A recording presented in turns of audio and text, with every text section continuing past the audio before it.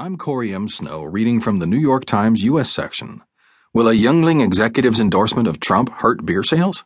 By Daniel Victor. Throughout much of Pennsylvania, no one orders a Yuengling at the bar.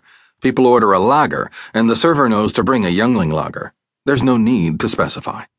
The beer is as much a part of Pennsylvania identity as arguing over sheets and Wawa, so it made a lot of political sense for Eric Trump, one of Donald Trump's sons, to travel to the battlegrounds.